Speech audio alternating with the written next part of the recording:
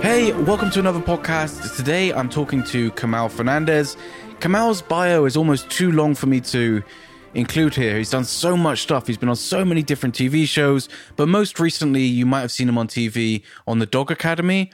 He's also been a presenter at Clicker Expo, the Fenzi Dog Sports Academy, and he's really well known for being a bit of a badass in competition obedience, training to a very high level, and also coaching a lot of people for competition obedience, and of course just reactivity, and generally having a well-behaved dog.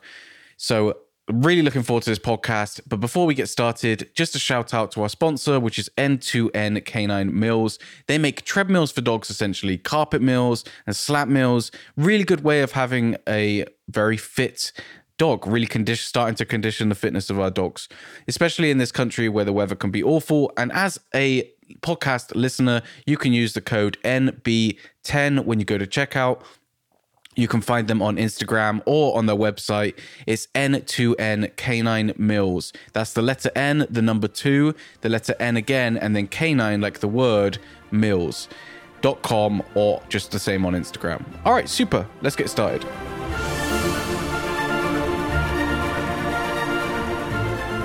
Hey Kamal, welcome to the show. Thank you for having me. It's been 7 years in the making, so we got there in the end. Yeah, definitely. There's been a few guests like that. So to give the backstory, we tried to do this in 2016, and I think we had a bad connection, and then we just never really got around to it again. Yeah, definitely, yeah. I get the impression you're a very busy person, especially with the TV stuff. I know obviously you've done the most recent one, the Dog Academy, but actually before I record with anyone, I try to kind of have a little look at things and do a little bit of research, and you've actually done a lot of TV work, haven't you? Yeah, I've done quite a bit now you sort of look at it, really. I mean, obviously the latest project, the Dog Academy, was the first series this year. And then we've got another series which we've just not long finished filming. And then I did Dogs Might Fly, which was, oh God, when was that? Before my daughter was born, so 2015, 2016. So that was where we took 12 rescue dogs and rehabbed them and then taught them to fly a plane, because that's what you do with dogs, isn't it, really? And then before that, I've done television work with my own dogs, providing them for film work and television. I've been on The One Show. I was on Dogs Behaving Badly? But quite a few things over the years, really. And I used to have a friend of mine. She had a television and media company that supplied animals, so I used to work for her. And then unfortunately, she passed away a while back, and I took the company over for a period of time, and we did that for a little bit. So I've always sort of been, on the peripheries. It's just like everything, as you said. I'm very, very lucky and very blessed to be busy, and I don't ever take that for granted as a person in this industry. So it's always about juggling, Nick. To be honest with you, juggling, work, family, what I like to do for sports as well, because I obviously compete with my dogs. So there's a lot of things going on. So it's always conflicting calendars, really. Did you pursue the television stuff a lot? I mean, I know a lot of those shows came from your connection to Victoria Stilwell, right? Yeah. Well, originally, I did a program called, oh God, I can't remember what it was bloody called. Well, they took celebrities and taught them to train dogs. I think Steve Mann won that. Was that the Underdog one? The Underdog show. That's right. Oh God, yeah. Anyway, so I did that, but that was done via my friend Kay. Dogs Might Fly, I think I found organically. I don't know how they got my details, but Victoria was on that show, and I hadn't met Victoria at that point. And we obviously, with Dogs Might Fly, we were filming it was about a year of filming. I mean, I was involved for at least 6-7 months, and then they had another entity to it as well. So it was probably about like a year-long production. And obviously I got to know Victoria relatively well there. And then out of the blue, Five Mile Films contacted me about this recent project. And if I'm honest, initially when they emailed me and left the voicemail, I just thought, because I've been approached over the years for various projects, and either they haven't been quite something that I want to be involved with, or they just haven't connected with me. Like that isn't my thing. That I salacious television isn't my thing, really. If it's got a purpose, if it's going to send a message and help people, I'm absolutely down. But to be honest, having dogs just do general tricks isn't my thing. So not in that sense anyway, So anyway, they approached me, they emailed me, and I deleted the email. I just went, oh, that's a load of nonsense. I thought it was just a random thing. And then they voice messaged me and they said, oh, we've got your details via Victoria. Still, oh no, they didn't say no, they did not via Victoria. They said she was involved in the project. So I was like, oh, this must be a legitimate inquiry. And then it just went from there, really. And I obviously went and auditioned like everybody did. They obviously felt that I had something to bring to the table. And my parting words in the audition was, because I really believed in what the show was trying to do. I said, look, if you don't pick me, I'm very okay with it. I've got my day job. But I wish you all the best because I think it could be a really, really impactful show. So, yeah, and as I said, we're on our second series. So who knows what the future holds? I mean, whether, television is very, up and down, hence why, for me personally, I've always had other things on the go. And I think that's a really good way for anybody in this industry to survive and have a career, really. You've got to have diversity. If you put all your eggs in one basket, you can limit your options. I've been very lucky, Nick, over the years, to be honest. I've done some really, really cool stuff. So I'm very lucky. I'm very fortunate. Yeah, I mean, that was my experience for sure. I feel like you have to make hay while the sun shines because, like when we were doing the pack, everyone was talking about season 2 like it was a definite, like it was definitely going to happen, and then it didn't. Yeah. And from speaking to a lot of people that have done television, I think these kind of experiences are quite universal. Like everyone always thinks there's going to be another series, or like the amount of shows that get pitched and like, you can do months and months of work and then it just doesn't go anywhere. Absolutely. So it's it's a bit of a crazy world, TV. Yeah, it's a crazy world. I think, the ironic thing was I was actually planning on doing a very similar online project to the Dog Academy. So I'd started thinking about doing a self-produced, as I said, product content for YouTube, where I was basically going to be showing the human and really exploring the human and dog relationship and how that affects behavior and how that affects, specifically reactivity, and really analyzing it. And I'd sort of started to put wheels in motion to make that happen. It was just so ironic that the 5 Mile Films come to me instead and basically did the same exact, well, more or less the same principle on obviously a much more grand scale. So I was like, yeah, and I mean the people that the television company or the production company, they're amazing. They are absolutely amazing. And obviously the people that we work with, Victoria. In the first series, it was Victoria, Adam, Danes, Joe Payne, Nancy Creedon, and myself that were if I missed anybody? Yeah, no, that's it. Yeah, the trainers.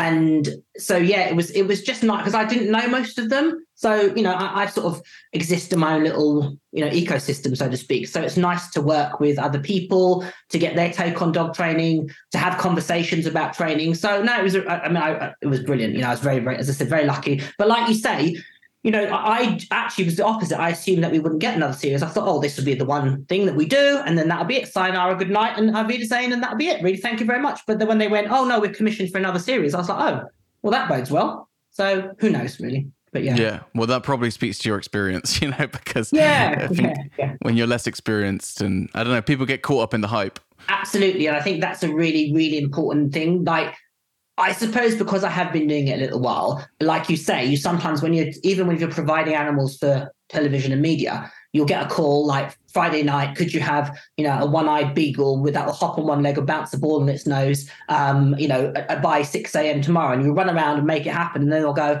oh no, sorry, we didn't actually need that. We're not shooting till, or no, we're not, that project's not going to come off, whatever. So you take it all with a pinch of salt. And I'd say that's quite a good, healthy way of operating in this world, really, because certainly with social media, with media in general, you can very quickly get wrapped up into it and you can believe your own hype.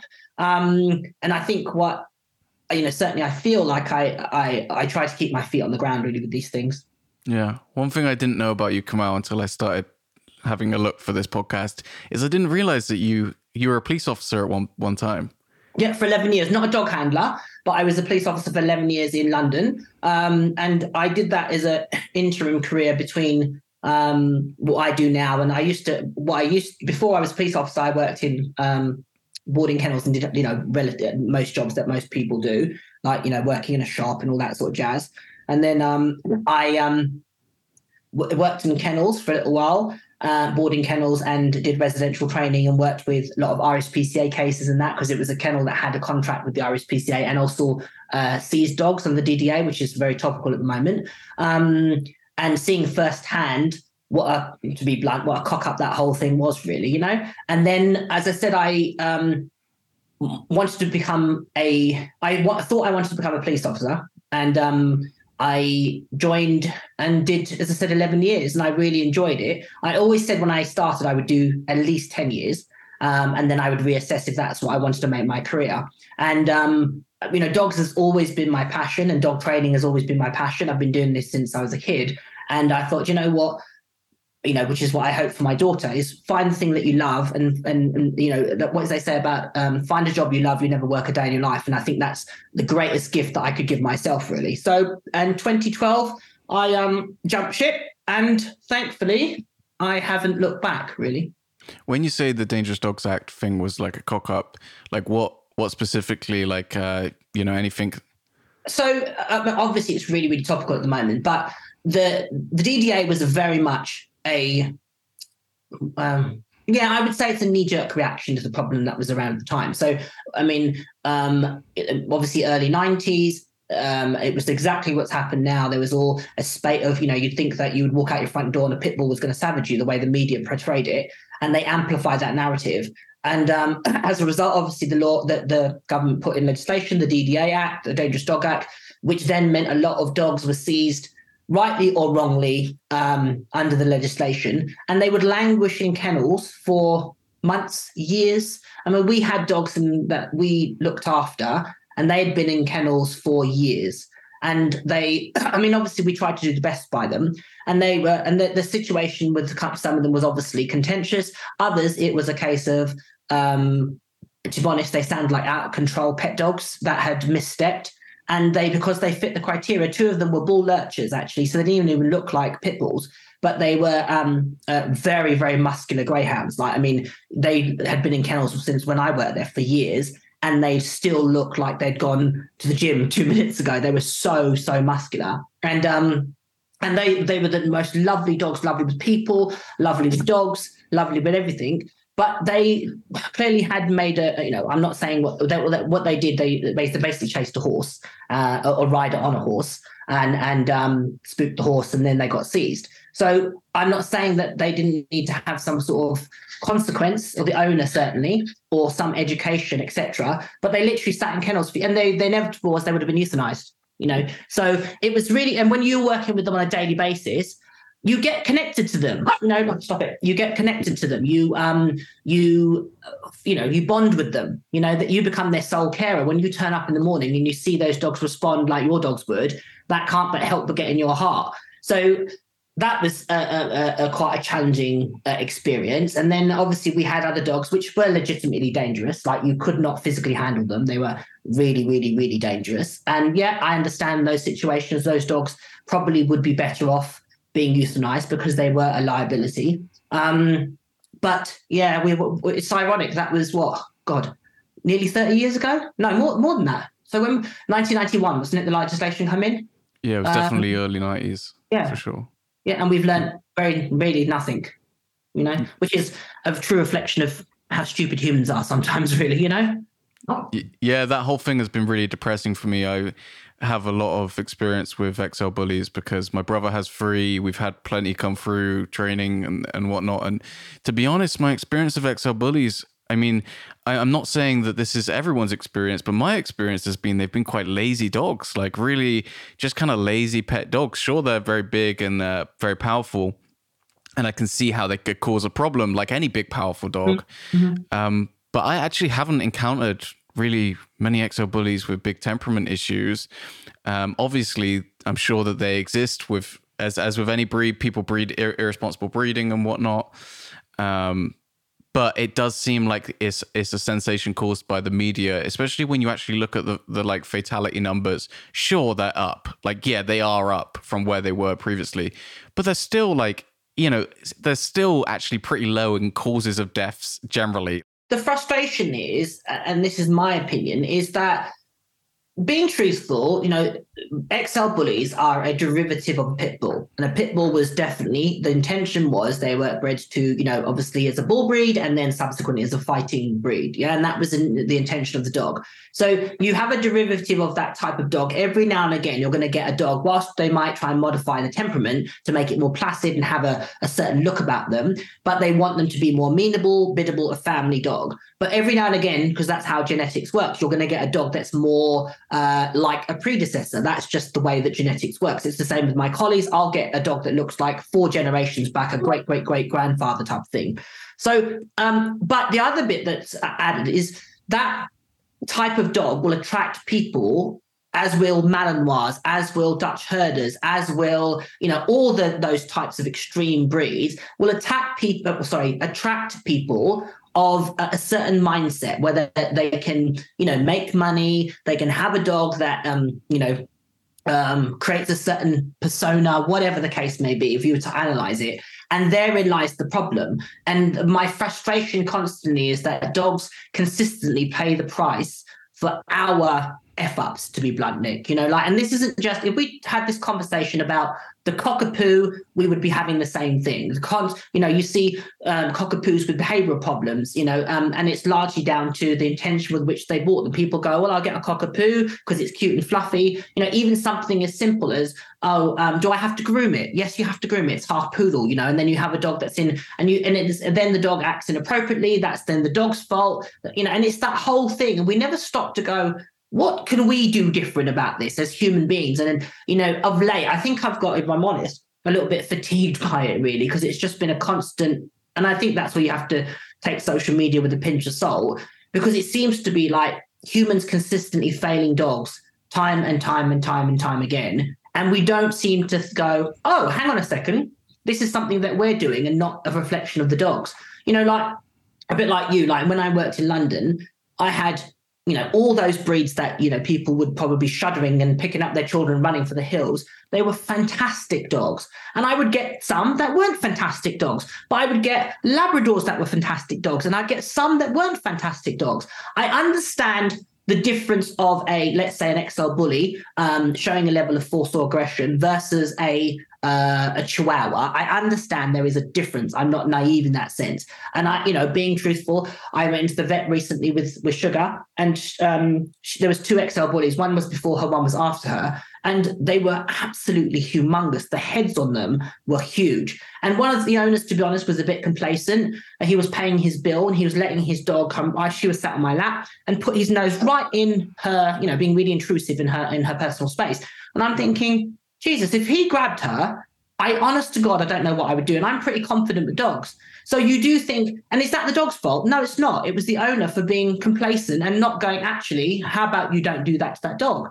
But, as I said, it really does frustrate me that yet again, dogs are paying the price for our, human beings, ego, mindset, ignorance, whatever you want to call it. It just frustrates me really greatly.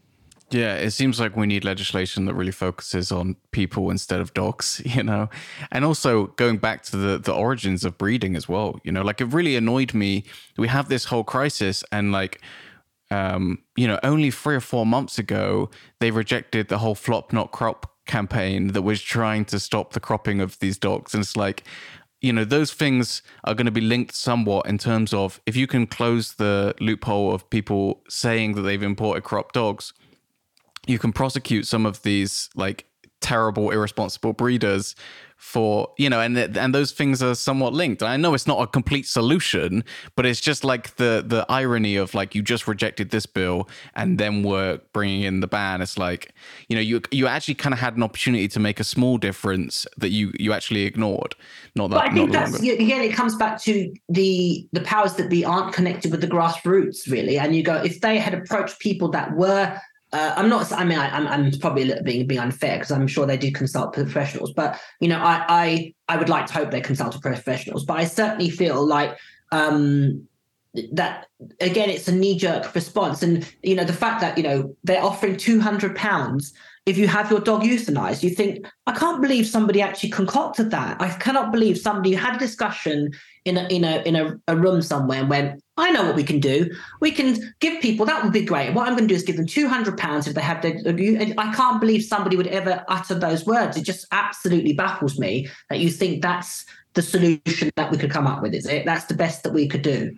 But anyway, I mean, as I said, it's very frustrating. You have, experiences with XL bullies to the contrary. I've had that experience. I've also had people that have got, absolutely, you need to train that dog. You've got zero control over it. The dog's totally behaving inappropriately, but I could say that about a chocolate Labrador. I could say that about, an overzealous golden retriever. I could say you need to get control over your dog. You don't, so as I said, I think all of us that are passionate about dogs feel probably of a similar ilk, that this is yet another example of human beings failing dogs, to be truthful. Yeah. How did you manage that as a police officer? Like, that must have been really tough getting that call, and someone's dog's been reported as a pit bull or whatever. And, to be fair, I mean, I wasn't a dog handler, so I wouldn't get necessarily, whilst I worked in Hackney and I worked in East London. So we did have definitely cases, but how the process would work is that you would call the local dog handler and they'd come out and intervene and deal with it. But I mean, all the time that I worked in both those locations, I don't think I ever had that experience, but ironically, I did do some work with, I just got to be careful how I say this, but I did do some work with involved in that world. And that was very difficult because obviously as a dog lover, you're very compromised. And again, you just look at humans failing dogs, like exploiting them, ill-treating them. And it's very, very frustrating, and it's sad, but then, as I said, I don't want to be a downer on this, but it does feel like where is that disconnect as people, but that we don't realize that our role in this process, really, it's not the dogs necessarily. Yeah, totally. I know we're kind of talking about all the negatives, but did you enjoy being a police officer? Yeah, I did. I really loved it. And what I did within the police, I really enjoyed. And ironically, there was a lot of parallels to what I do now. So I did lots of different things, but one of my roles was working in youth justice and young offenders. And there is so many parallels to what I now do all the time, which is work with obviously reactive dogs and adolescent dogs.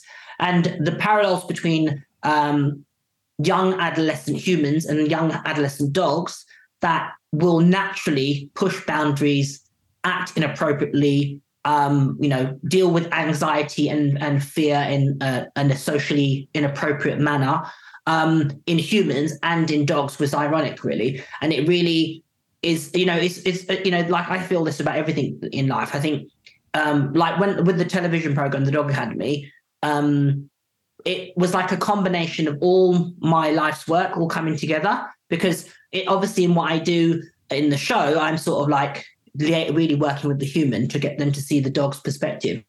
And it was because of my experience in the police that really allowed me to do that and be able to hopefully navigate those awkward conversations with people, which, again, I don't think I could have got if I hadn't had that life's journey. So everything is meant to be, Nick, really. Certainly that's why I feel about my life and my career. I'm curious, just on the topic of adolescence, how you feel about the whole neutering situation, because I feel like there's a real kind of like tug in both directions at the moment in terms of you have adolescent, like male dogs primarily, that, are really giving people a hard time, just struggling with their adolescence period. And then at the same time, we're getting more and more science that actually neutering dogs, especially neutering them in puberty, like isn't the best thing to do from a health perspective, however, you kind of, for me, I feel like I can't deny that there are male dogs that will be easier during adolescence if you neuter them. So it feels like there's a real like pull between those two things at the moment. I'm just curious how you're navigating that. Oh yeah, so I'll give you my personal opinion with some anecdotal evidence, if you want to call it that. So I definitely feel castration and spaying should be a very personal thing to the family and caregivers involved with that dog. So my personal experience is I've had dogs castrated, I've had dogs remain entire, and I would say there's pros and cons to both, and you need to do what's right for the individual dog and the individual circumstances. I've had male dogs that if they had been entire, they would have been an absolute living nightmare. And I think it was the best thing that ever happened to them. And for example, I had, again, this is an anecdotal scenario. So several years back, I had 4 siblings out of a particular line, a litter of German Shepherds, working line German Shepherds, all come to my puppy class. 3 males, 1 female. And somebody I knew, a friend of mine, bred them. Fantastic breeding, really, really, really worky dogs. Well, they came to me at whatever age they could, the earliest opportunity, and they were like, we want to train them, we want to get them off on the right foot, blah, blah, blah. I said, brilliant. So we did our first little class, and I said to them, right, you stay back here. I'm going to have a little word with you. And I basically said to them, let me enlighten you as to what you have on the end of the lead. And I sort of said, these are working line German Shepherds. And they had been, all of them were experienced dog owners, but they definitely did not understand what they were taking on. Anyway, so that was all great. And they were saying, oh, they're fabulous. They're wonderful. We meet up on Sundays and we go to walks. I said, that'll all change in about 10 months' time.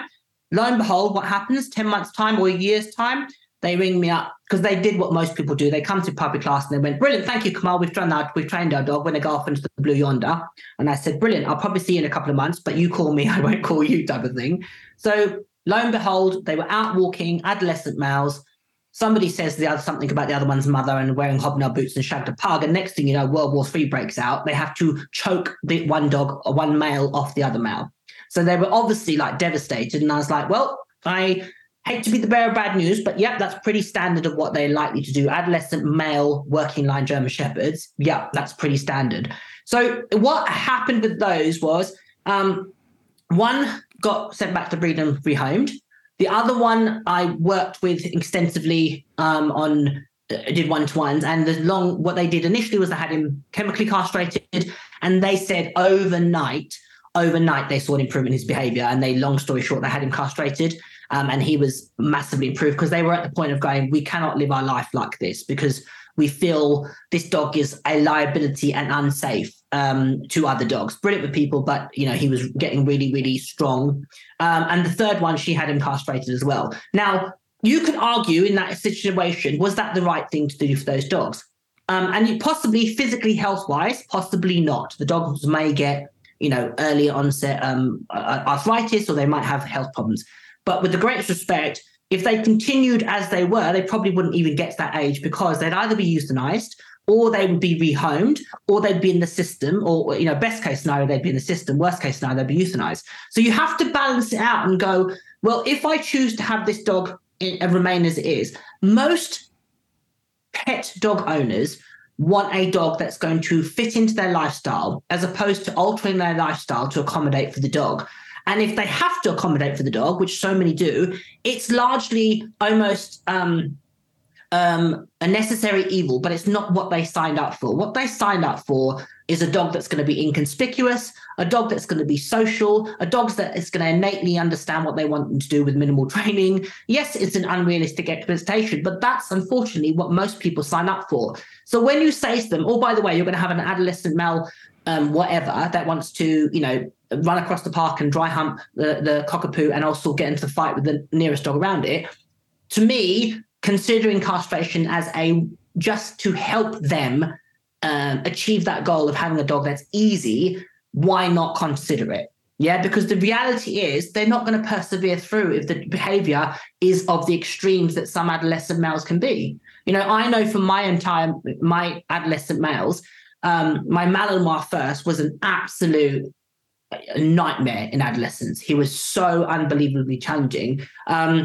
My boxer hit the same thing, but I navigated that much better because I'd learned from my first dog. And my dogs have got easier and easier because of my experience and because of the dynamics in my household. So again, this is purely anecdotal. But what has happened with my dogs now, which I think has helped in adolescence, is I have a group of dogs. I have a pack of dogs, and of which there is males and females, entire castrated and entire females who've had puppies. So what happens is there's much more of a natural social environment for them, a social setting, and that what will happen is the young males will become adolescents. The older males will naturally suppress that, and the older females will basically go, "Get back in your box, Sonny Jim. You're still beneath the houseplant." And what will naturally happen is that adolescence won't be as severe as when my dogs in the past, I had castrated males, spayed females, and an entire male. So what would happen is when that entire male was coming of age, his hormones would be off the Richter scale. So his behavior would then be so extreme. If you think of most people with dogs, they don't have the numbers that I do. They don't have the social group that I would. So they need to get through that in a much more conventional way, and which is probably castration or neutering. And I think that you have to be open-minded about these things. I understand the pros and cons, but I'm telling you now, you statistically went to most of the rescues in this country and anywhere in the world, I would say the kennels are full with adolescent dogs. And I would probably say more male than female, because people have adolescents and they go, "I can't cope with this stuff." Yeah, I always found that really sad, because I've known so many dogs that were like an absolute nightmare during adolescence. But then, you fast forward 6-7 months and it's the nicest dog in the world. And, you're getting stopped by people. "Oh my God, what a brilliant dog." And it's like, well, if you would have seen me 4 or 5 months ago, you would have thought, "Oh my God, what a nightmare." And it's really overwhelming for people when you've had that first experience of an adolescent male and your sweet, amenable, easygoing, loves everybody pet dog is now turned into Cujo. It's like, oh my God. And I think that's when adolescence, to me, in both 2- and 4-legged beings, is when the relationships are made or broken. And I would say that the majority of people will struggle more in adolescence than they will any point in the other point in the dog's life. Obviously people have hiccups in puppyhood, but I'd say it doesn't compare to adolescence. Yeah, I feel like that as well. I had a conversation with someone recently that was really struggling with a working puppy, and they were considering rehoming it. And from my experience, I actually said, "I think you're better off rehoming this dog, because if you're struggling now, how are you going to cope when this dog is, 14, 15 months old and causing mayhem?" And that's the other thing that happened. That's definitely more the case now. You see a lot of dogs that really should not be in pet domestic homes available on Gumtree, or in the local, local paper. And you think, what on earth is that type of dog doing in the general public? They are not pet dogs. They need a vocation. They need an activity. They need constant training and, management and yada, yada, yada. And it comes back to the point we said earlier about humans failing dogs, really. Yeah, it is really sad. How do you navigate the whole, probably the biggest issue, or one of the biggest issues that people tend to have with adolescent males, is when you start getting that inter-male aggression. And it becomes a problem because as a society, we have so many neutered dogs, and it's such a classic problem. The neutered dogs hate the entire dogs, and, then the entire dog gets beaten up a lot, and then they start becoming dog reactive, and it's just like a bit of a vicious cycle. If you have like an adolescent entire male and he's starting to get that kind of shit from other dogs, do you tend to stay away from other dogs for a while, or how do you tend to manage that? Absolutely. That's exactly what I do. I don't socialize my entire male adolescence with any dog that I don't know or they haven't had a reinforcement history with. So the way in which I rear my dogs now is very, very strategic. So I would say, COVID, controversial as it sounds, COVID was a blessing for dog ownership, because we essentially all had a little social bubble around us, which other people couldn't invade, which meant if you played your cards right, it was a great opportunity for you to expose your dog without people invading their personal space. And essentially, that's what I do with my dogs moving forward in adolescence. So I create a social group with my dogs prior to adolescence, and I socialize them strategically with a male dog, a female dog, a black dog, a small dog, and so forth. I go as broadly as many different types as I can. And I expose them to as many different breed cultures as I can. So I'll expose them to a brachiocephalic dog. I'll expose them to a small dog, and so forth. Okay, so I give them as many, expose them to as many cultures as I possibly can. Then when they enter adolescence, I pull back. okay, and I don't expose them to any new scenarios, if at all, if I can avoid it at all. And what I do is I then work on either counter conditioning or desensitizing them from a distance to other dogs and people and things, etc., etc. And I essentially revert to putting them in a little bubble where I put lots of bubble wrap around them so I can protect their confidence. So the premise being is that if I've done my initial groundwork right, and if hopefully I've got a dog that's got a good temperament genetically, my job is basically don't F it up in adolescence. And where I think that people fall foul is they want to take their dog to the local park where they have done since it was a puppy to meet all its buddies.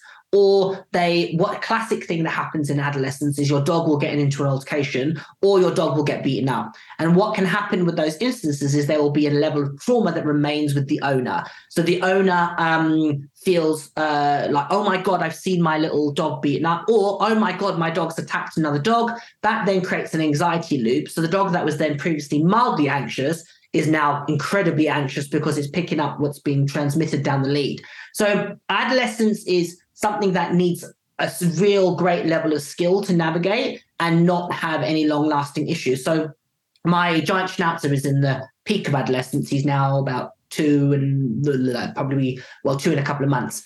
So he's 2 in August gone. And he would absolutely have adolescent problems if I didn't manage him and be aware of his issues. He's a strong guarding breed. You know, one of the things that he started to do was of a night when I put my dogs away in the dog room, and if he saw any light, any movement, he would just absolutely kick off ridiculously. So I just went, okay, that's fine. I put him in a crate, covered the crate up. I avoided it happening. So now, fast track a couple of months down the line, he's absolutely fine again. So in those instances, I choose not to deal with the problem. I just avoid the dog rehearsing it, because what he's being triggered to do is become an adolescent guardy breed. Well, that's normal for him to do. And if I don't want him to exhibit on, the nightlight or the fox or the whatever it is in the garden, I just avoid him doing it. And I think often what people will do is try and fix the problem. Well, the best way of fixing a problem is not to allow it to happen. I oftentimes talk to people about that, even in puppy class, because, for example, they've got like a 10-week-old puppy starting to dig in the garden, and it'll be like, just stop them from being able to dig for a month or two. And oftentimes that problem just never gets a chance to develop. And I think sometimes when I give people that advice, I almost think like they think that it's almost like a cop-out, or like I'm trying to avoid the problem. And it's like, no, just from experience, if you just stop, here's another one, Kamal, that actually comes up a lot. Mm-hmm. People will notice that their puppy has a little bit of nervousness around traffic. So what they do is they go to the busiest road they can and they go sit next to it. And then what would have been like a little bit of nervousness that probably would have just resolved itself, honestly, instead becomes this massive issue because they've kind of like had a little spot and then they've just picked at it until it's become like a big problem. Yeah. I mean, I think we've all learned that lesson the hard way. So, I've had a lot of dogs. I think Beryl's my 25th dog that I've owned. And in probably I think I worked it out about 10 or 11 different breeds. So I've had a lot of experience of owning my own dogs and learning through trial and error that, less is more. And obviously I breed dogs as well. And when you see owners raise their dogs and you can see them literally create problems and you go, well, that dog didn't have that issue. And I can I can almost pinpoint to the day when they start to create a problem. And my mantra is prevention is better than cure. And I avoid my dogs doing anything that I don't want them to do. And more times than not, it won't develop into an issue. And you're absolutely right that people think that you're copping out, or that my dogs live this really barren, sort of strict, isolated lifestyle. And you go, nothing could be further from the truth. My dogs have an abundance of freedom, but freedom that they can cope with and they're not going to make bad choices in. So, and I think that that's the biggest thing that to communicate to people with pet dogs is, if you don't want your dog rehearsing something or doing something, don't allow them to do it in the first place. Prevent it happening. And 9 times out of 10, if you avoid it happening, it doesn't develop into a problem. The other thing is obviously with social media and, the amount of information, if you went online and Googled dog training, Jesus wept, you'd have a million different opinions about how to overcome your apprehensive puppy at 12 weeks old that's got a phobia of traffic, and one of which would be go and sit by traffic and feed it treats, and which again, when you as a person that doesn't know or doesn't have an experience, you're going to trust that source as an expert in that field. And for me, that it frustrates me a little bit, because you go, often people will create a problem that it will resolve itself. It's natural for your dog to show a level of fear and apprehension, curiosity, concern about things that they don't understand. And it's a bit like my daughter, there's moments where she shows fear. I don't implement this behavior modification protocol. I just go, she's having a moment, let her figure it out. She'll sort herself out. I'm here to support her and to comfort her if that's what she needs. But sometimes she'll just pick herself up and she'll work it out on her own. And I think that's something that we almost need to go back to, being a little bit more organic in our interactions with dogs and being a bit more natural. And I would say, having been doing this a little while, I would say that's definitely something that is more of a modern approach, that there's a problem to fix. Whereas in years gone by, dogs did things that were dog-like and nobody really bothered. They just went, we'll leave, classic thing, like dogs were latchkey dogs. So you let them out in the morning and they turn up in the afternoon. And there was a couple of dogs down the road where I used to live, and they used to basically boundary guard. So, you knew, don't go, Roxy, the Rottweiler, don't go near past Roxy. You would walk to a certain point, you'd cross the road, because otherwise Roxy would come and, there was no fence or she would just run to the end of the drive, tell you don't come past that particular bit. So everybody knew. It was really amusing to watch people go, oh, there's Roxy. And nobody complained about it. It was just, that's what Roxy did. That's her house.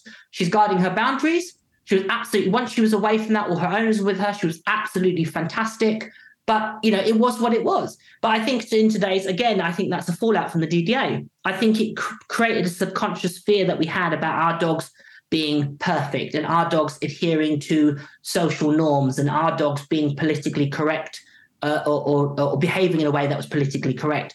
And as a result of that, I think that we've actually, in a lot of ways, created more harm than good. You wrote a blog a few years ago about the yin and yang of dog training. And actually, Steve Mann, I remember, told me this concept as well. He was referring to it as a pendulum. And this, for me, maybe slightly different, but this for me is something that I come back to a lot, where this seems to be the way things go in dog training and probably more generally in life as well. So for example, we were talking about socialization in terms of at one point, we were super socialize a dog, you need to get them around a million people, and and then things over the last few years have maybe swinged to the other side, where it's anti-socialization, I don't socialize my dog. And I think generally all of these things are way more nuanced, and you kind of and probably the truth is maybe somewhere closer to the middle, not just with socialization, but all of this stuff, all of this. Which is why, absolutely. So, no, again, years gone by, nobody really, when I first got a dog, what you used to do is socialize them. You took them to the local dog club, or you took them to the park and let them off the lead. So that wasn't great. And then we went on, it was, Ian Dunbar really had the narrative of exposure dogs to, I think it was 100 things, whatever it was, I can't remember now. And people went to puppy parties, etc. And that wasn't great either. So, and now we're going to the other extreme of don't socialize them, etc. And you go, again, it's let's calm down, people. There is a middle ground here. Socialize them enough to create the picture and experience that you need, and then don't. It's I think it's not. I suppose everything to me is a little bit. I think what we've lost is a little bit of common sense, and because the word balance has now has an influence, we're afraid to say just be a bit more balanced in your approach to your technique, not in the methodology, but just be a bit more balanced in don't do enough, but don't go overboard. And you can obviously, if you think with that individual dog, oh no, I need to back off this, I don't need to, if I had I keep on harping on about it. If I had a really gregarious Labrador, I'm probably not going to bother socializing it as much. I don't need to. It's already got a great temperament. But if I had a dog that was a little bit more reserved, I might expose it, not socialize it. I might expose it to things and do that process.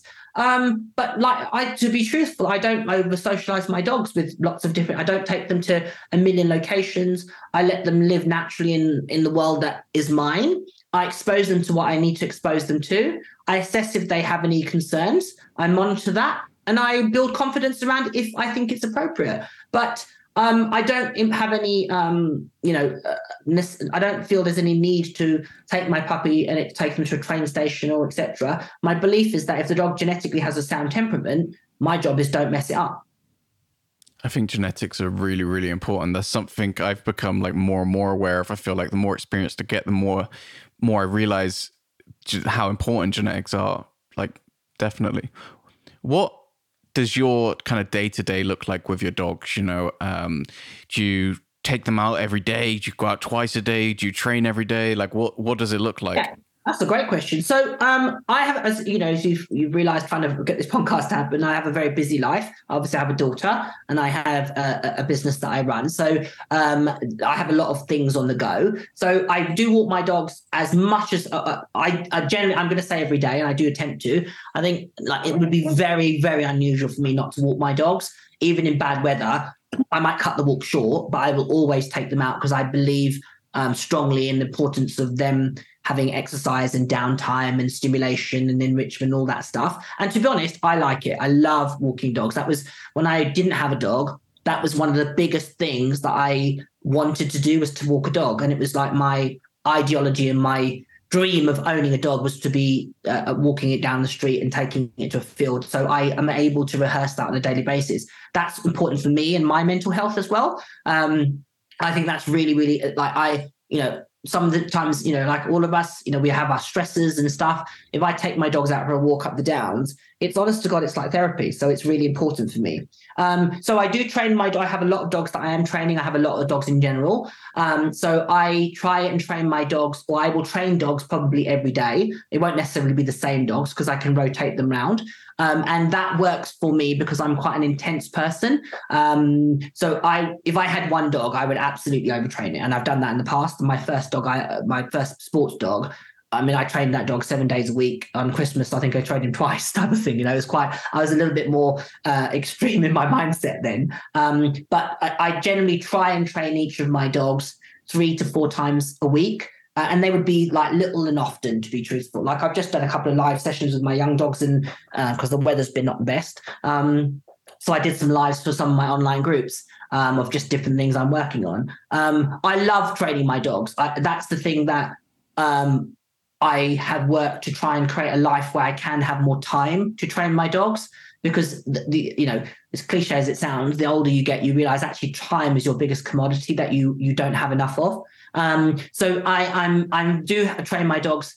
I train dogs probably every day. It would be the only time I probably wouldn't train my dogs every day, or not necessarily the same dogs as they say, would be like, for example, when I was filming. Because it just wasn't practical.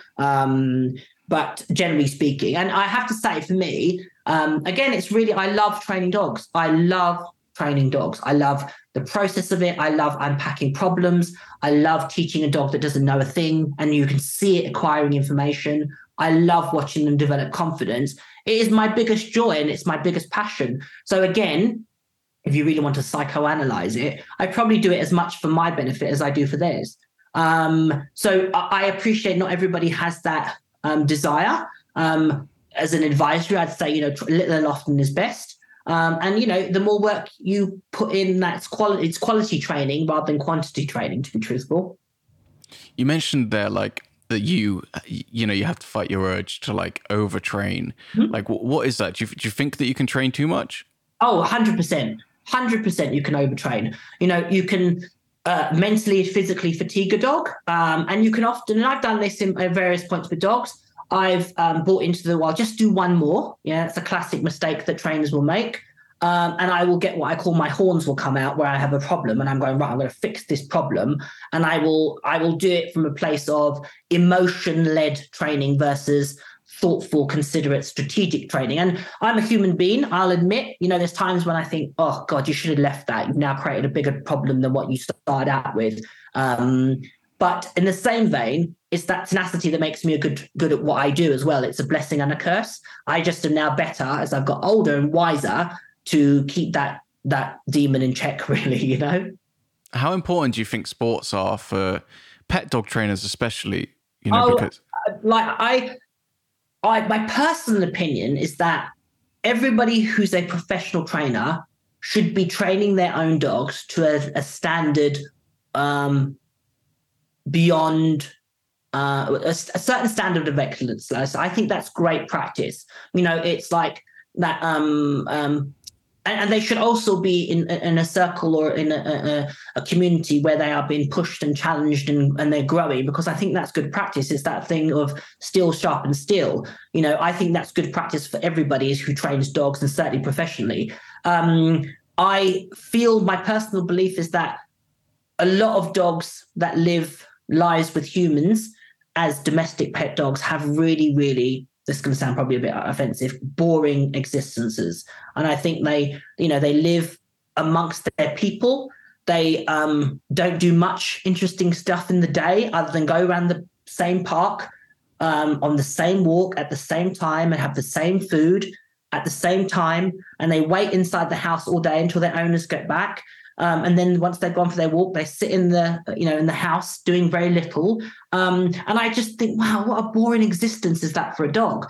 And my personal feeling about dog sports is I think it's taken my relationship with my dogs to a whole new level. Like I have an understanding of them and a knowing of them that I would say you cannot get from just owning a dog.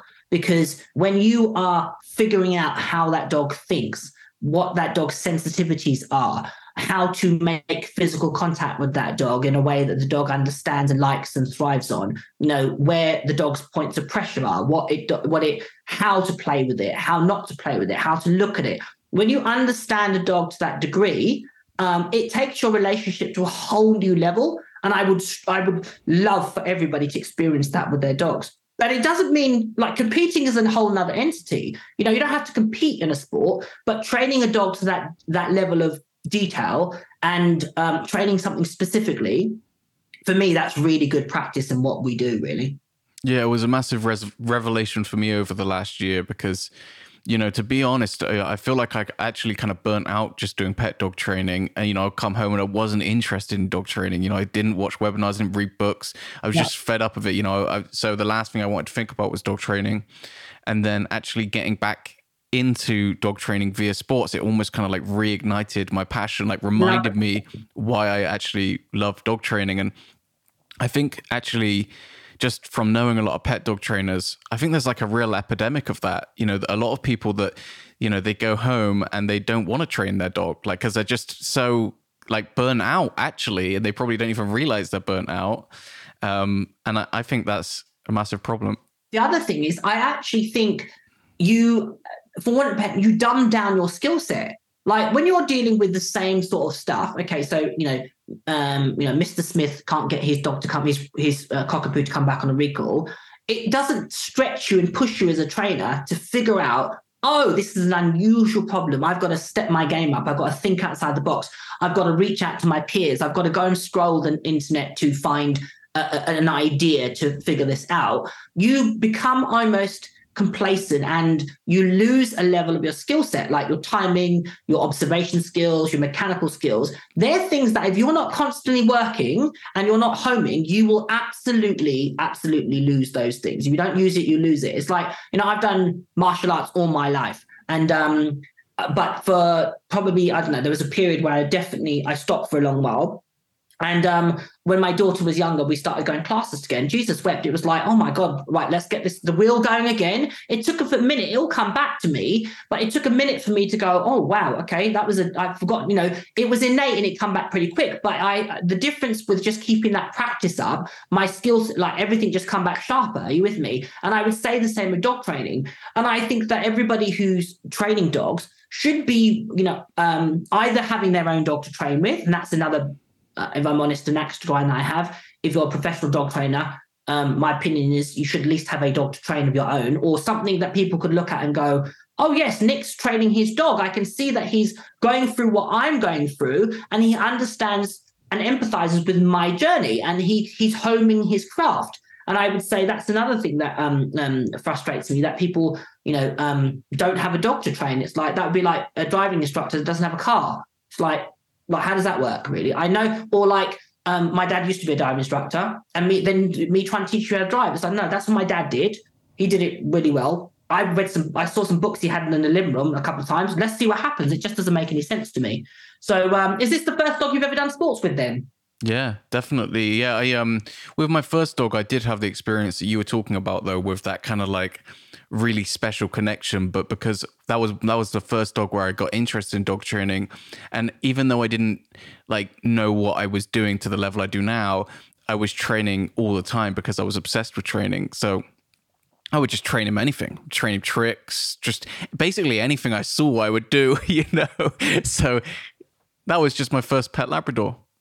Yeah, so yeah, and then I got into being a pet dog trainer and, you know, solving those classic problems. Did that for, I don't know, was doing that for about 10 years or so. But during that time, somewhere along the line, I kind of lost my passion for it a little bit. And I don't think I really realized that is what had happened. You know, I would just come home, I wouldn't train my dogs, I wouldn't I stopped reading about it, stopped like caring about it as much. And then I knew I wanted to do sports. I'd wanted to do sports for a long time. And I knew I wanted to do one of the protection sports because that kind of appealed to me. Like I'd had a little play about on sleeves and stuff like that before, and it just seemed like so much fun. So I went out and got Onyx, who's my little IGP line shepherd, and just been kind of like that. Actually, like really, like going into a different part of dog training when realizing I have so much to learn about IGP, so that I don't screw all this up because it's all new to me. Like in that process, I just like rediscovered my passion that's for it. a really, really interesting point, because I think that's another good reason to do other things with your dogs, because it humbles you to the process. So, I've done obviously multiple dog sports, but every time I do a new dog sport, I feel like I am a beginner again. And I love that process because it makes me realize and empathize with my clients and my students to go, oh, okay, so this is what you feel like when you don't know what you're doing. And it's that, conscious competence and so forth. It's that acquisition of excellence. And I think that's a really important experience that professionals should go through periodically. And the trajectory of most, and it's interesting you talk about your own journey. So I would say this is a common theme with most dog owners / professionals. You get your first dog, and it's normally a dog that will do things despite your shortcomings as a trainer, because the trajectory is always going to be up. You have no comparison.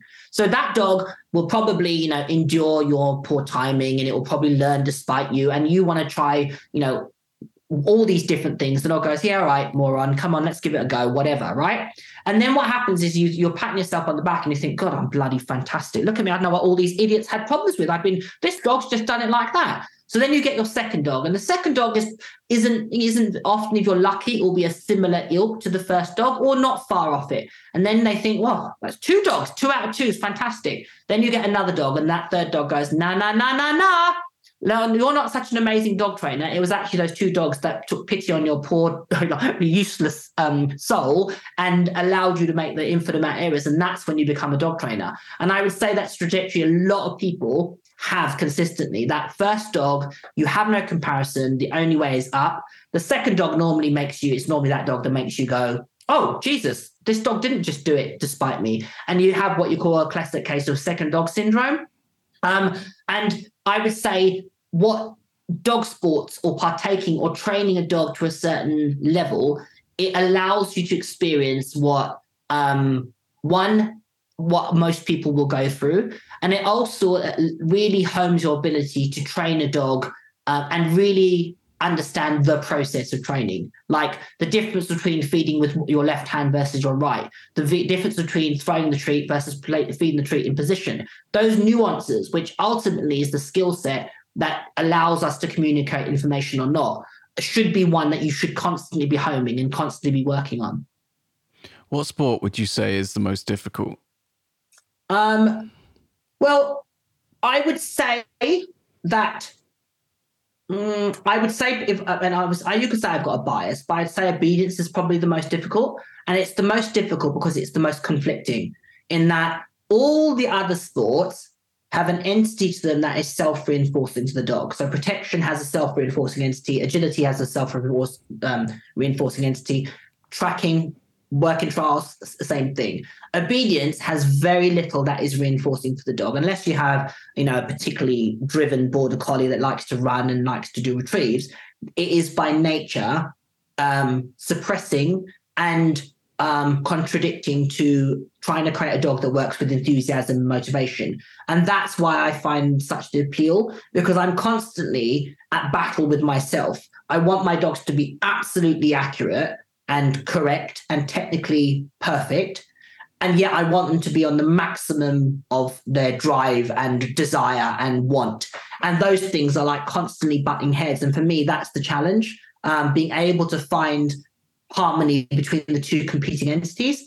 But I also feel that anything done well, any sport done well, requires a level of excellence and commitment. You watch somebody do a brilliant IGP round, like you watch Mia Stokster train her dogs. It's a thing of beauty. If you watch Dave Munnings run an agility course, thing of beauty. If you watch one of the Julian Gary Atkins track their dogs on a working trials, a thing of beauty. I mean, it's absolutely. You watch somebody you do Mondio ring, and you think, wow, that's like an absolute thing of beauty. So for me, it is more about the skill set and it's the detail with which the dog is trained. That to me is what makes it more challenging.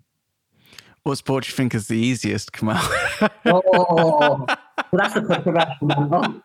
I would say, do you know what? Not easiest, but I'd say a lot of dogs really take to is probably some sort of nose work. Like scent work and nose work. I would say, one, I think it's natural, it's for the dogs. I think most breeds can do it. And I would say that it's something that people really understand and get really, really quickly. So I would say nose work and scent work. I wouldn't say it's easy, that's being flippant, but I would say it's something that dogs certainly find easiest out of all the other sports. You mentioned Mia Skogster, and obviously you just recently hosted her in August. What were your takeaways from that? Did you have anything that was like a light bulb moment or anything that really kind of stuck with you? It wasn't so much a light bulb moment, but it just really inspired me watching somebody train dogs of that caliber. Like, I would say, and I've watched people train dogs since I was 9 years old. I can see if somebody can train a dog or not. I can watch them pick up a lead and tell you if they can train a dog and their skill set. I can watch how they feed the dog a treat and I can tell you if they have ability to train a dog. And she had it in abundance. She was an absolutely phenomenal dog trainer. And obviously she trains differently to me, which is why I was interested in what she had to say. All the people, I obviously picked the handlers on it, so I knew that they would be training in a certain mindset and ilk, which made it enjoyable to watch, if I'm honest. Her presentation skills was excellent, which is something I'm always, from my point of view as a seminar presenter, I'm always looking at. Her attention to detail, which is really which really does attract me in any dog training.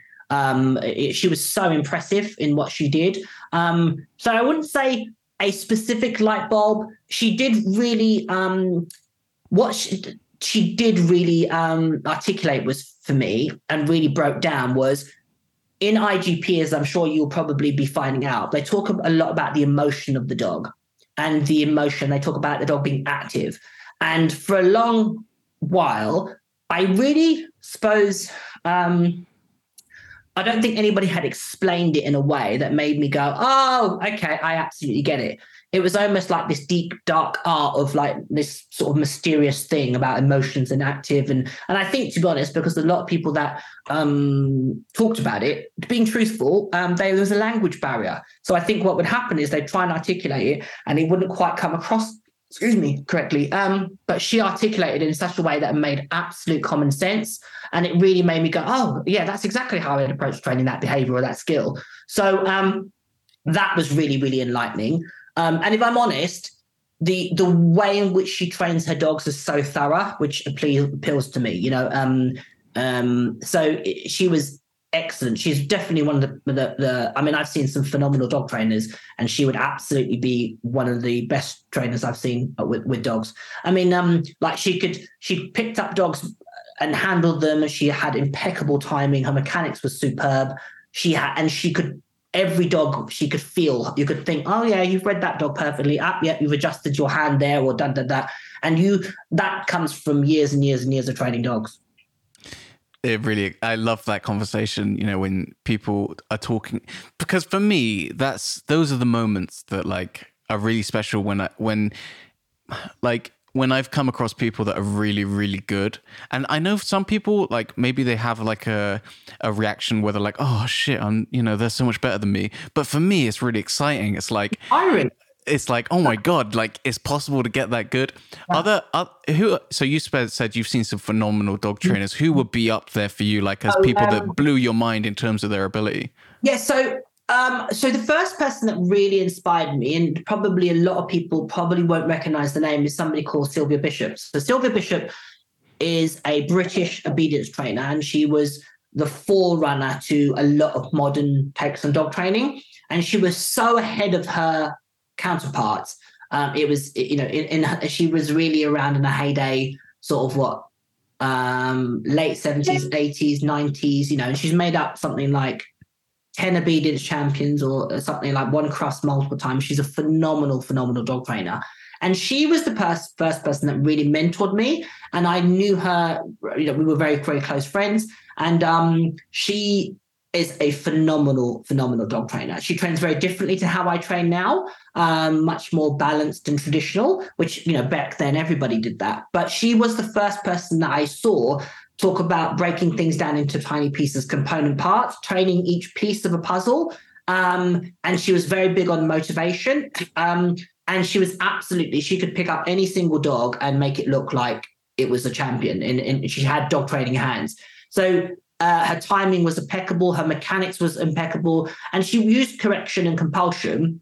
But she did it. And I swear to you, I've seen her train numerous dogs where I don't know how she got away with what she did, but the dog almost went, thank you, and can you please do that again? It was like, it defied the laws of learning what she would do. She was a massive mentor. And whilst I said my training has changed, and I wouldn't probably train like that now, for where I was and for that part of my journey, she was absolutely integral. So she was a massive influence. Then a very good friend of mine, somebody called Suzanne Jaffa. Suzanne Jaffa is an outstanding trainer. She's an absolute. She would be a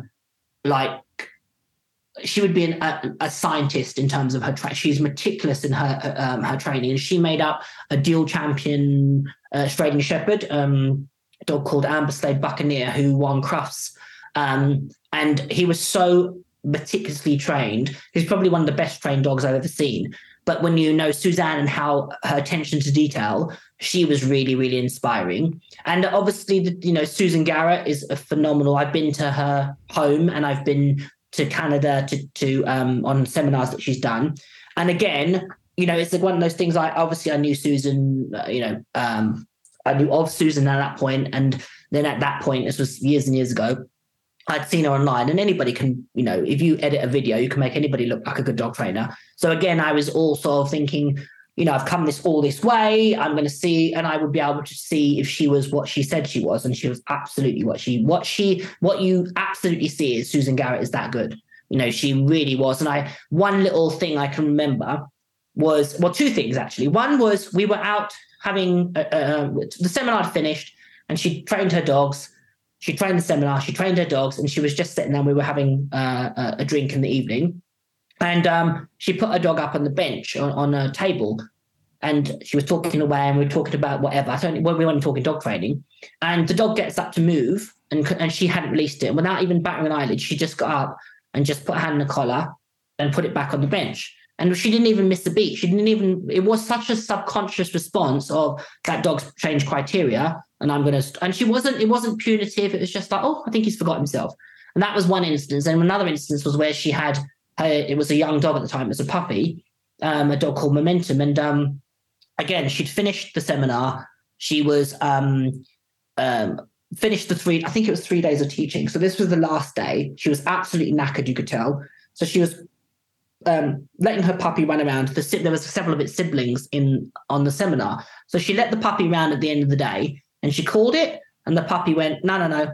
And you could tell what she really wanted to do was just to go, the easiest thing would have been, cajole it back, give it a tidbit, blah, blah, blah, blah, blah. But she went, no, I've called her. And it was the consistency with which she went, no, I'm going to, she went, stop, walked, went up, stopped and she did it in a way, what she did, she walked up the dog, just put her hand in the collar, held it for 3-4 seconds, let go of it, called it again, told it it's brilliant, let it go, I've called it and played with it. And she did it so brilliantly. And she basically said, no, sweetheart, I've called you. And every time I call you, I expect a response.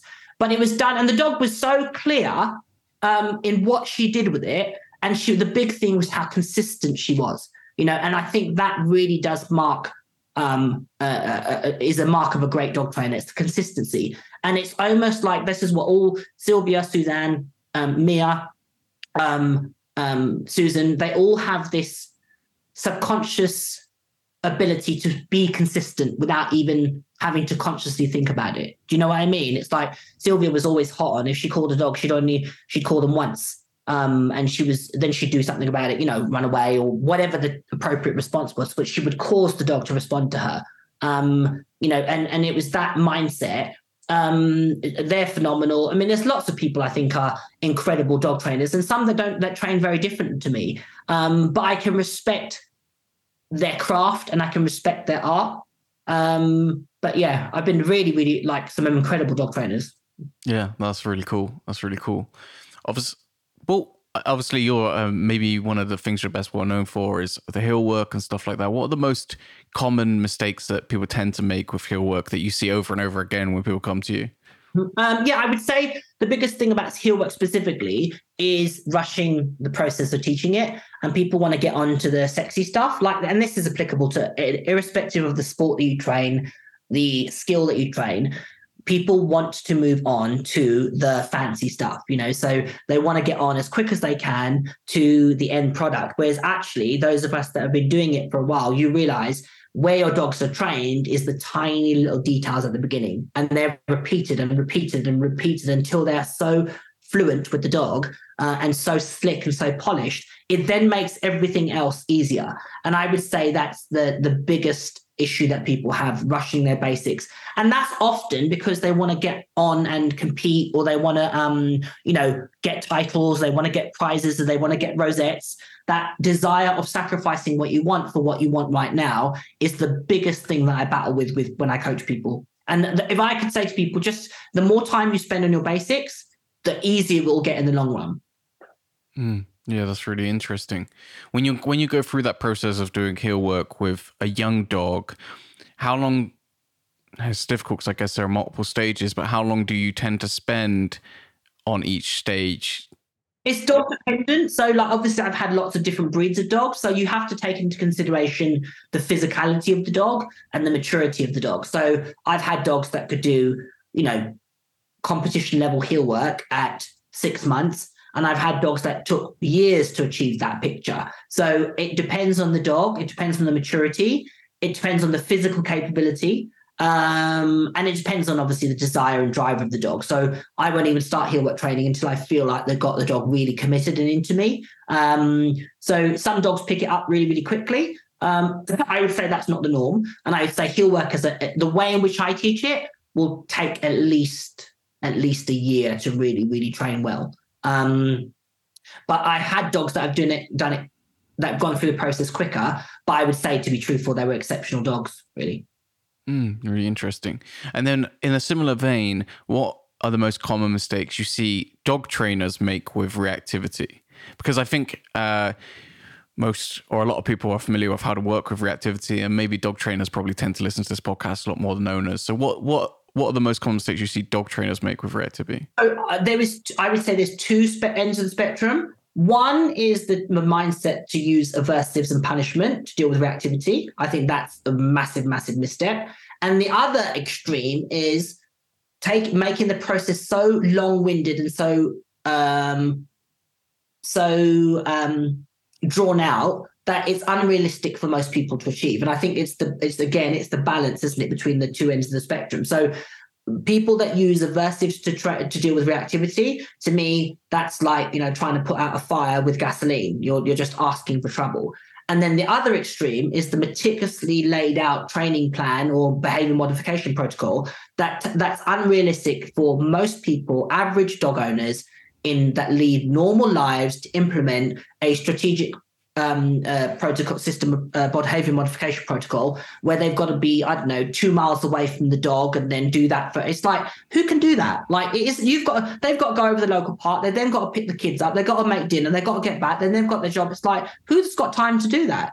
So I think it's those two ends of the spectrum. The two ends of the spectrum that make reactivity almost this elusive problem that they have to then endure for years and years and years and years. And for me, again, it's the happy medium of, let's move the dog on. Yeah, the dog's going to have an outburst. That's normal. Let's just find the threshold. Okay, let's peel it back a couple of steps, not go back to ground zero. Let's just pull back a little bit. Right, let's do some reinforcement. And the other thing is, I would say the vast majority of dogs that have reactivity challenges, if you even forget the dog having reactivity issues, if you solely worked on focus and engagement, the dog having a brilliant recall, the dog having a fantastic sit, and the dog having a fantastic down, I would all but put my mortgage on you being able to navigate 99% of situations. So, and that's why I'd say a lot of people that come to me that go, oh, my dog's reactive, when you strip it back, the dog isn't focused, engaged. The dog doesn't understand sit. It doesn't understand down, doesn't have a recall.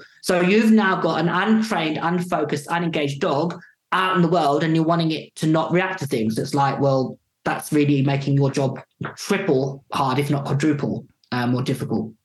Yeah, that was a learning curve for me as well, I think, when I started off doing reactivity. Because, you read all the books and it's like, hey, we have to work the dog under threshold, which is obviously true, but I feel like it gets so drummed into you in the beginning that you're so terrified of the dog going over threshold that actually it really stunts your progress, versus accepting that there are going to be times when you don't want it to happen, but there are going to be times when the dog goes over threshold and it's not the end of the world, and actually being a little bit braver about pushing forwards can shorten the process so much that it's really worth doing. But it's really what I suppose I've managed to, I don't know how, I've managed to be such that I can bounce in lots of different camps and everybody welcomes me with open arms. So I can speak to balance trainers and they go that I mean no harm. I can speak to force-free community and they understand that I can be accepted. I can speak to behaviorists or in that sort of culture and they'll embrace what I have to say. I can talk in dog training terms and same with dog sports. And I wish that we would all put our spears down and our placards, and rather than trying to argue who's right and who's wrong, going, actually, we're all trying to aim for the same sort of stuff, really. I choose not to use aversive tools. That's my own personal preference and my own personal beliefs. I know why I choose not to, having done it in the past and realized that, in my opinion, they weren't effective. It's been a choice based on experience and hopefully enlightenment and understanding. But in terms of, certainly if you're talking about reactivity, a lot of the advice that I hear people given is absolutely what you would read from a textbook. It would be whether you said it, I said it, Bob said it, Dave said it, John, it wouldn't matter. It's the same regurgitated stuff. And I would say in a lot of times you go, well, hang on a second, is that applicable to this dog? Is that realistic for this owner? Is that realistic for this environment? So you're asking them to adhere to the ticky box behavior modification part that I could go online and I could get that I could print that off. You're not actually dealing with the individual. And that's why I'd say we're often people fall short. And that's why they then go, well, reinforcement basic dog training doesn't work. It's like, no, it's not that. It's probably we need to tweak the plan, really. So, and as I said, I think sometimes we're so busy trying to say who's right. We go, do you know what? Calm down. Let's just, obviously there's been a lot of that in our industry of late, really, isn't there? And a bit of in-house fighting. And I just wish we would all just, get on the same, at least the same, understand that we're all probably aiming for a similar thing.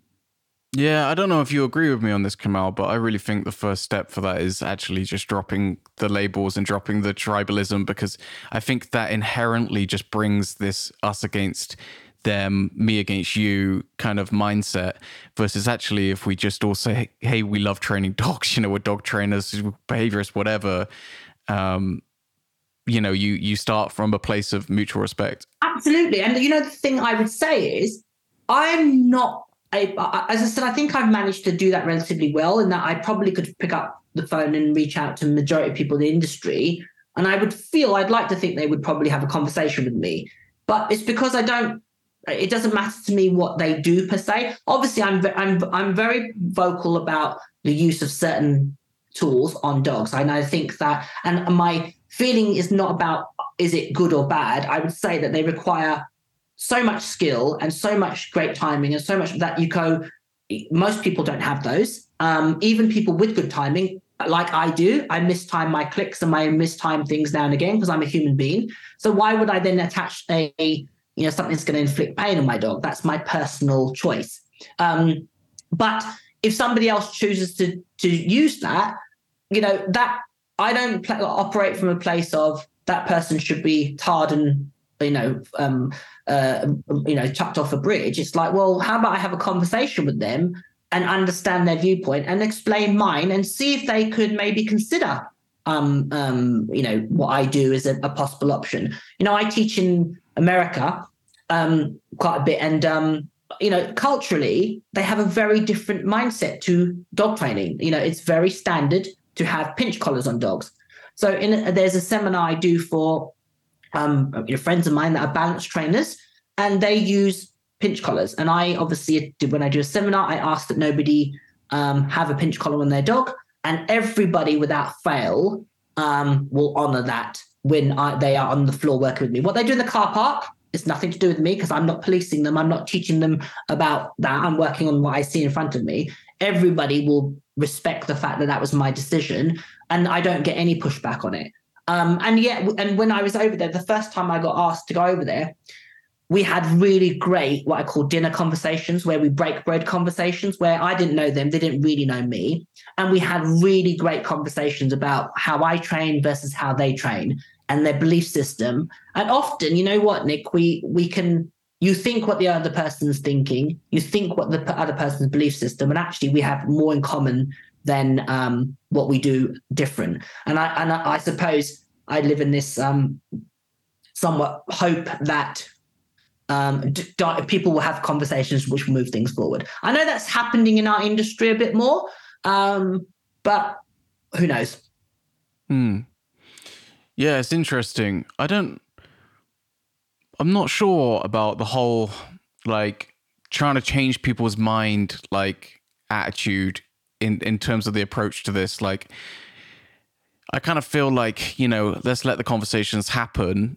And if you talk about if you actually just forget about all of the politics and just talk about the training of the dog, and you do it as well, you actually, go and do examples and, go and do workshops and stuff like that. I feel like the truth will win out. I don't think that we need to have big debates on Facebook or make it such a big fight. I feel like actually if you just get to the dog training, then what works will work, and we can talk about the pros and cons and we'll see them, and as opposed to just fighting about stuff. Yeah, and to be honest, I don't have the time or the energy. And my day is too busy. I have a lot of dogs, I have a child, I have work, I've got business to run, and I've got things to do. I don't have time to go and embroil myself in discussions and debates. It's I think social media is a blessing and a curse, and I think that sometimes that's good marketing to be controversial.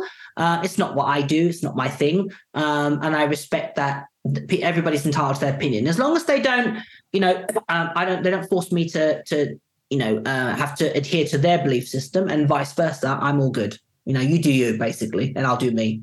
Yeah, totally. Well, this was a really cool conversation. Where can people find out more about what you are doing then, Kamal? So yeah, obviously I'm on social media. I'm on Kamal Fernandez Dog Training is my Facebook page and Instagram. I obviously have my website where I offer courses on sports and reactivity specifically. Hopefully, yeah, and I obviously speak in the UK and abroad. So, most people can probably track me down somewhere. But yeah, no, thank you. It was a great conversation, really. Yeah, it's good to connect with you after all these years. Can't leave it another 7, really. Yeah. Or put one in diary for another 7 years, Nick. Okay. Thanks, Kamal. Not my pleasure. Hey, I hope you enjoyed that podcast. If you did, don't forget to leave a review. It really helps us climb the podcast rankings, or just share it with a friend. And also, don't forget to check out our sponsor, N2N Canine Mills. They sell treadmills for dogs, essentially. They have carpet mills and slap mills. Really fantastic way of improving your dog's fitness. And there is a code for listeners of this podcast, which is NB10. You can find them on Instagram as N2N Canine Mills, or they have their own website, which is n2ncaninemills.com. That's the letter N, the number 2, the letter N again, and then canine like the word, and then mills. Fantastic. See you in the next episode.